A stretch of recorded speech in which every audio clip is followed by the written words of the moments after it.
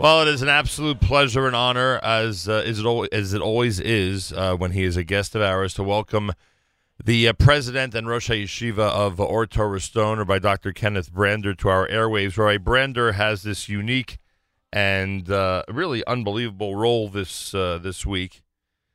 He is with Or Torah Stone's Beren Amiel and Strauss Amiel emissary training programs in Cancun, Mexico, as they hold a conference of 42 of their North, Central, and South American emissaries to address ways to tackle critical issues affecting mainly smaller diaspora Jewish communities. All the way from Cancun, Mexico, by Dr. Kenneth Brander. Shalom, welcome back to JM in the AM. Thank you, Nachum. It's always a pleasure to spend any time with you, especially on a Purim Katan, a day in which we focus on miracles, which I am actually experiencing right now in a host of various ways. I can only imagine how that feels for you, because it must be miraculous, number one, just to see and participate in a gathering like this and see the effect that the students of your institution are having in such a large region of the world. And on top of that, to see the work that's being done and the problems that they're trying to solve and the very difficult circumstances that they are in. Can you describe to us some of the things that have already that you've already witnessed as you've visited with all these emissaries down in Cancun? Well, I mean, I think the challenges, obviously, that the shlichim, the emissaries, have in Teaneck is different than those that they have in Monterey or in other places. They're very different. But there's a larger narrative here, and that is how to help the spirituality and the continuity of the Jewish people. And what better way to do that than to have emissaries who are willing to give not a year or two, but 4, 5, 6, 8, 10 years to the service of communities throughout the Jewish world. We have over 200 rabbinic couples like this. We're focusing now on North and South America. So some of the challenges, obviously, are people who want to come back to their Judaism, but they're already married to a non-Jew. So they have children which are halachically called Mizera Yisrael, where the father might be Jewish and the mother's not, but now they all want to return. How do you deal with those challenges? How do you deal with the challenges in a small community where people want to find a Jewish spouse, but there are just not enough men or women to be able to achieve that? And their struggles of how to do that, and perhaps creating a more global network to deal with some of these challenges. Or the issues of how do you build a Shabbos experience when not enough people live close enough to the synagogue for Shabbat?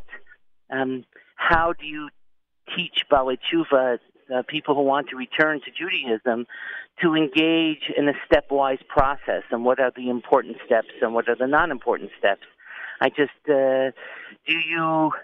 Someone who desecrates the Shabbos in a very public way, his store or her store is open on Shabbat. The case where it's his store open on Shabbat, are they counted as part of the minyan on Shabbat? All of these challenges, some are nitty-gritty, some are meta. How do you build a school in a community where you'd have to accept non-Jews in order for there to be a critical mass? These are the challenges that are happening in Nebraska. These are the challenges that are happening in Monterey. These are the challenges that are really happening in the latitude and longitude of the Jewish community. In some ways, it would be easier to say, hey, listen, we have a state of Israel. We have other places that are strong, Teaneck strong, New York is strong, Miami is strong. But even all of those communities are struggling with issues of spirituality, and they're also requesting shlichim. We have shlichim in Miami, we have shlichim in Teaneck, and so there are larger narratives, and I'm inspired by hearing this group of people come together and trying to deal with them and giving their hearts and souls to do so. I can only imagine how inspiring it is. Or Torah Stone President and Rosh HaYeshiva by Dr. Kenneth Brander is with us live via telephone from this 3-day conference in Cancun, and you heard him mention that many North American communities around and across this country are represented, but many distinguished communities as well in Central and South America are represented as well. I mean, when you hear that the community of Ecuador that has a limited number of Jews, and again, you're right that there are cities in the U.S. that also have leadership but have limited number. I get that. But still, to us, coming from this area of the world, when we hear about Ecuador and the efforts that are being made there to really inspire people and to get Jewish youth, the limited Jewish youth, into into the Jewish spirit and into Jewish education and all this. Again, I know in North America it's a sacrifice. For some reason, there it seems to us it's an even larger one. 100%. When the idea, in Teaneck, when you want to decide which restaurant you go to, you're upset if you have to wait in line because there's only 30 restaurants to choose from. Right. In Ecuador, the definition of a restaurant is your kitchen. Right.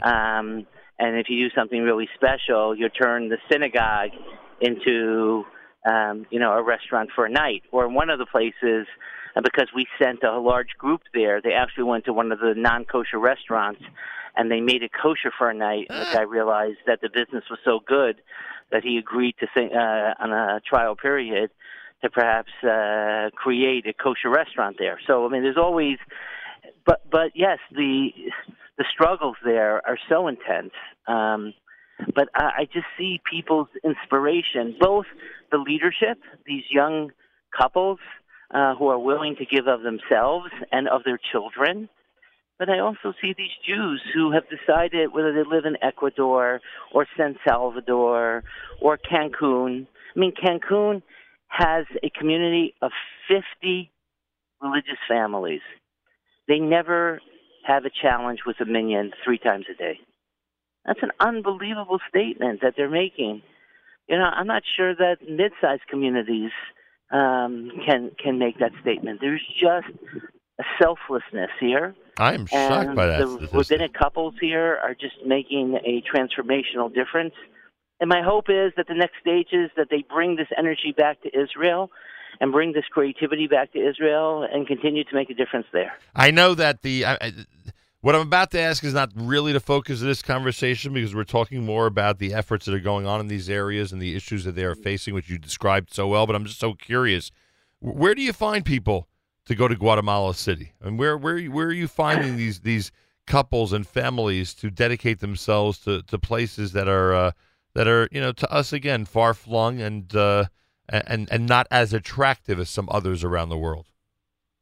Well, I think that's because of the very talented staff of Amiel, Rabbi Birnbaum and Rabbi Benji and Rabbi Grunstein, as well as Rav Dani and Rabbanit Renana, who have a strong reputation in Israel of creating a program that trains people and making sure that when they go out to Chutz La'aretz, when they go out to the diaspora, that they really have a supportive infrastructure. And therefore we go to the various yeshivot hesder, the various mechinot, the various midrashot, the mechlolot, and we run days of recruitment, and no different than you would run it for anything else of that nature. Right. And we have a whole bunch of people that apply to become part of our groups. We have around 35 rabbinic couples in a class, and we decide which we feel we can train and which we feel we can't train. My hope is, because we have more requests than we have people in the program, my hope is over the next few years that we double that number. It's not cheap to train these young people and to keep up with them. And also keep in mind there's one other thing. Sometimes they can have challenges once they're there. There are the standard challenges, but, for example, there are 2 couples here who their spouses, while they're in Chutz La'aretz, they have, it's been, they've been informed that they have cancer. So you have a couple in Denver and a couple in Monterey. And that's a whole new set of challenges when you've left your comfort zone and you're in a totally different place. And all of a sudden, you're informed that you have a medical condition, and thank God the communities have been there for them with excellent care, but we're also making sure that they're taken care of. So the whole infrastructure is critical, both from a spiritual and their physical needs. Rabbi Dr. Kenny Brander is with us live via telephone from Cancun, an amazing and incredible program being led by Or Torah Stone. recently, and we know how outspoken you and the leadership of Our Torah Stone, Rabbi Riskin certainly, and many others, many of rabbinic authority affiliated with the yeshiva and program, have taken, and the stand you've taken when it comes to agunot and trying to help women who are in very difficult and challenging situations. Bring us up to date on the most recent case that Or Torah Stone has been involved with, that included the Rabbanut, the Rabbinic Presidium of the State of Israel, and how it hopefully affected and will further affect the couple in question. Well, I think that's an extremely important question. I mean, thanks to the leadership of Rabbi Riskin and a tremendous dedicated staff at one of our institutions called Yad L'Isha and the Monica Dennis Goldberg Advocacy Program. You know, every single year we deal with around 700 women who are struggling with receiving a get to give them legal counseling. And we work with around 150 of them in the various Jewish courts to deal with the issue of Agunah. And one of the most recent cases, not the most recent, some of the more recent cases, including one that was solved yesterday, I can't discuss publicly, but this one I can discuss. And that was, there was a couple that was married 10 years ago, and after the woman was halakhically converted, they were married after the woman was halakhically converted. And in 2011, they made Aliyah with one child from India. Right. Before they made Aliyah, and even afterwards, the woman was severely abused by her husband. In fact, in Israel, she was once hospitalized, and the police were called to some of the incidents. 3 years ago, she sued for divorce. The husband asked for reconciliation. The Beit Din agreed that maybe try to give it a second chance. He agreed to stop the physical and the verbal abuse, but he didn't honor his commitment. The wife needed to leave home, and 10 months ago, the Beit Din said that she must be given a get, and the husband refused. He said, "I'll give a get only if she gives up all her property rights." You know, the standard forms of additional abuse, not only verbal and not only physical, but financial abuse in order to get a get. Right. And she said no. And under the leadership of one of our Toanot, Rabbaniot, and that's women who have been trained in the laws and the halachot of Ibn Ezer to be able to represent women in the Jewish court systems and the Rabbanut system. And the Rabbanut, to their credit, recognizes these women advocates as serious halachic personalities. I've heard that from both the chief rabbi, Rabbi Lau, as well as the people responsible for the Agunot. She came up with an idea, and that is that this particular husband, you know, he has a public works job. He is a driver for Eged, and Eged is a government-sponsored institution. And the rule is that a government worker can't violate the law. And by not giving a get, and since the rabbinical courts are legal courts, he was violating family law. And therefore we went to the rabbinical courts and we said, we are demanding of you that you indicate to the Eged company that this man is in violation of the law, and if he doesn't give a get within 30 days, he needs to be fired. The Rabbanut immediately thought that this was a great idea, wow, to their credit, and it was in all the newspapers. And around a week ago, they informed Eged and this man that if he doesn't give a get now in 3 weeks, he will be terminated from his position as a bus driver for Eged, which is a pretty nice position to have. Right. It's a good decision, not hopefully because it will get her a get, but it's just a good decision because it is showing the ability for the Rabbanut and for women advocacy groups like Yad L'Isha to begin to be proactive. And we need to be more proactive, not just for women who are agunot. We need to promote the prenuptial agreement like there is in Chutz La'aretz, like there is in North America. We need to be proactive. There are hundreds of women who are agunot. I think this not only affects those couples, Nachum, I think it affects how Jews look at Judaism in Israel, because they hear this issue of agunah, and it's a moral outrage. And that's why there are less couples getting married through the rabbinical courts, because they just don't believe that it has the proper insurance, so to say, to make sure that if they're in a crisis, they can be dealt with. What a very important point. What a very important point.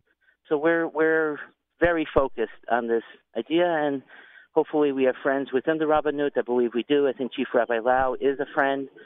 We're advocating and pushing very strongly.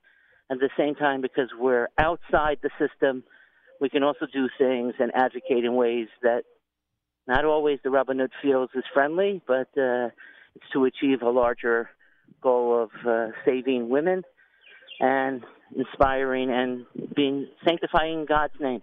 Amazing. All right, Dr. Kenneth Brander, he is now in Cancun, part of a conference of 42 of the North, Central, and South American emissary shlichim to this side of the world, addressing ways to tackle critical issues affecting mainly smaller diaspora Jewish communities, and the list just gets larger and larger when it comes to those difficulties and challenges. And thank God we have good people in place dealing with them. All right, Brander, continued success with the conference, and of course heading back. And Nachum, continue to be an advocate for us all over the world. I can just tell you that in Katamon, your show is listened to on a regular basis. You can walk down the street in Katamon and sometimes hear from the open windows the Nachum Segal Network. So I don't know if that's true in Beersheba, but it's definitely true in Katamon. Greatly appreciate that. And my cousins in Beersheba, I'm sure, would confirm it. So thank you so much, all right, Brander. Be well, and thanks for joining us. Okay. And take care, Nachum. All right, Dr. Kenneth Brander from Cancun, of all places, with a very important update from our friends at Or Torah Stone here at JM in the AM. 12 minutes after 8 o'clock on this Purim Katan morning at JM in the AM.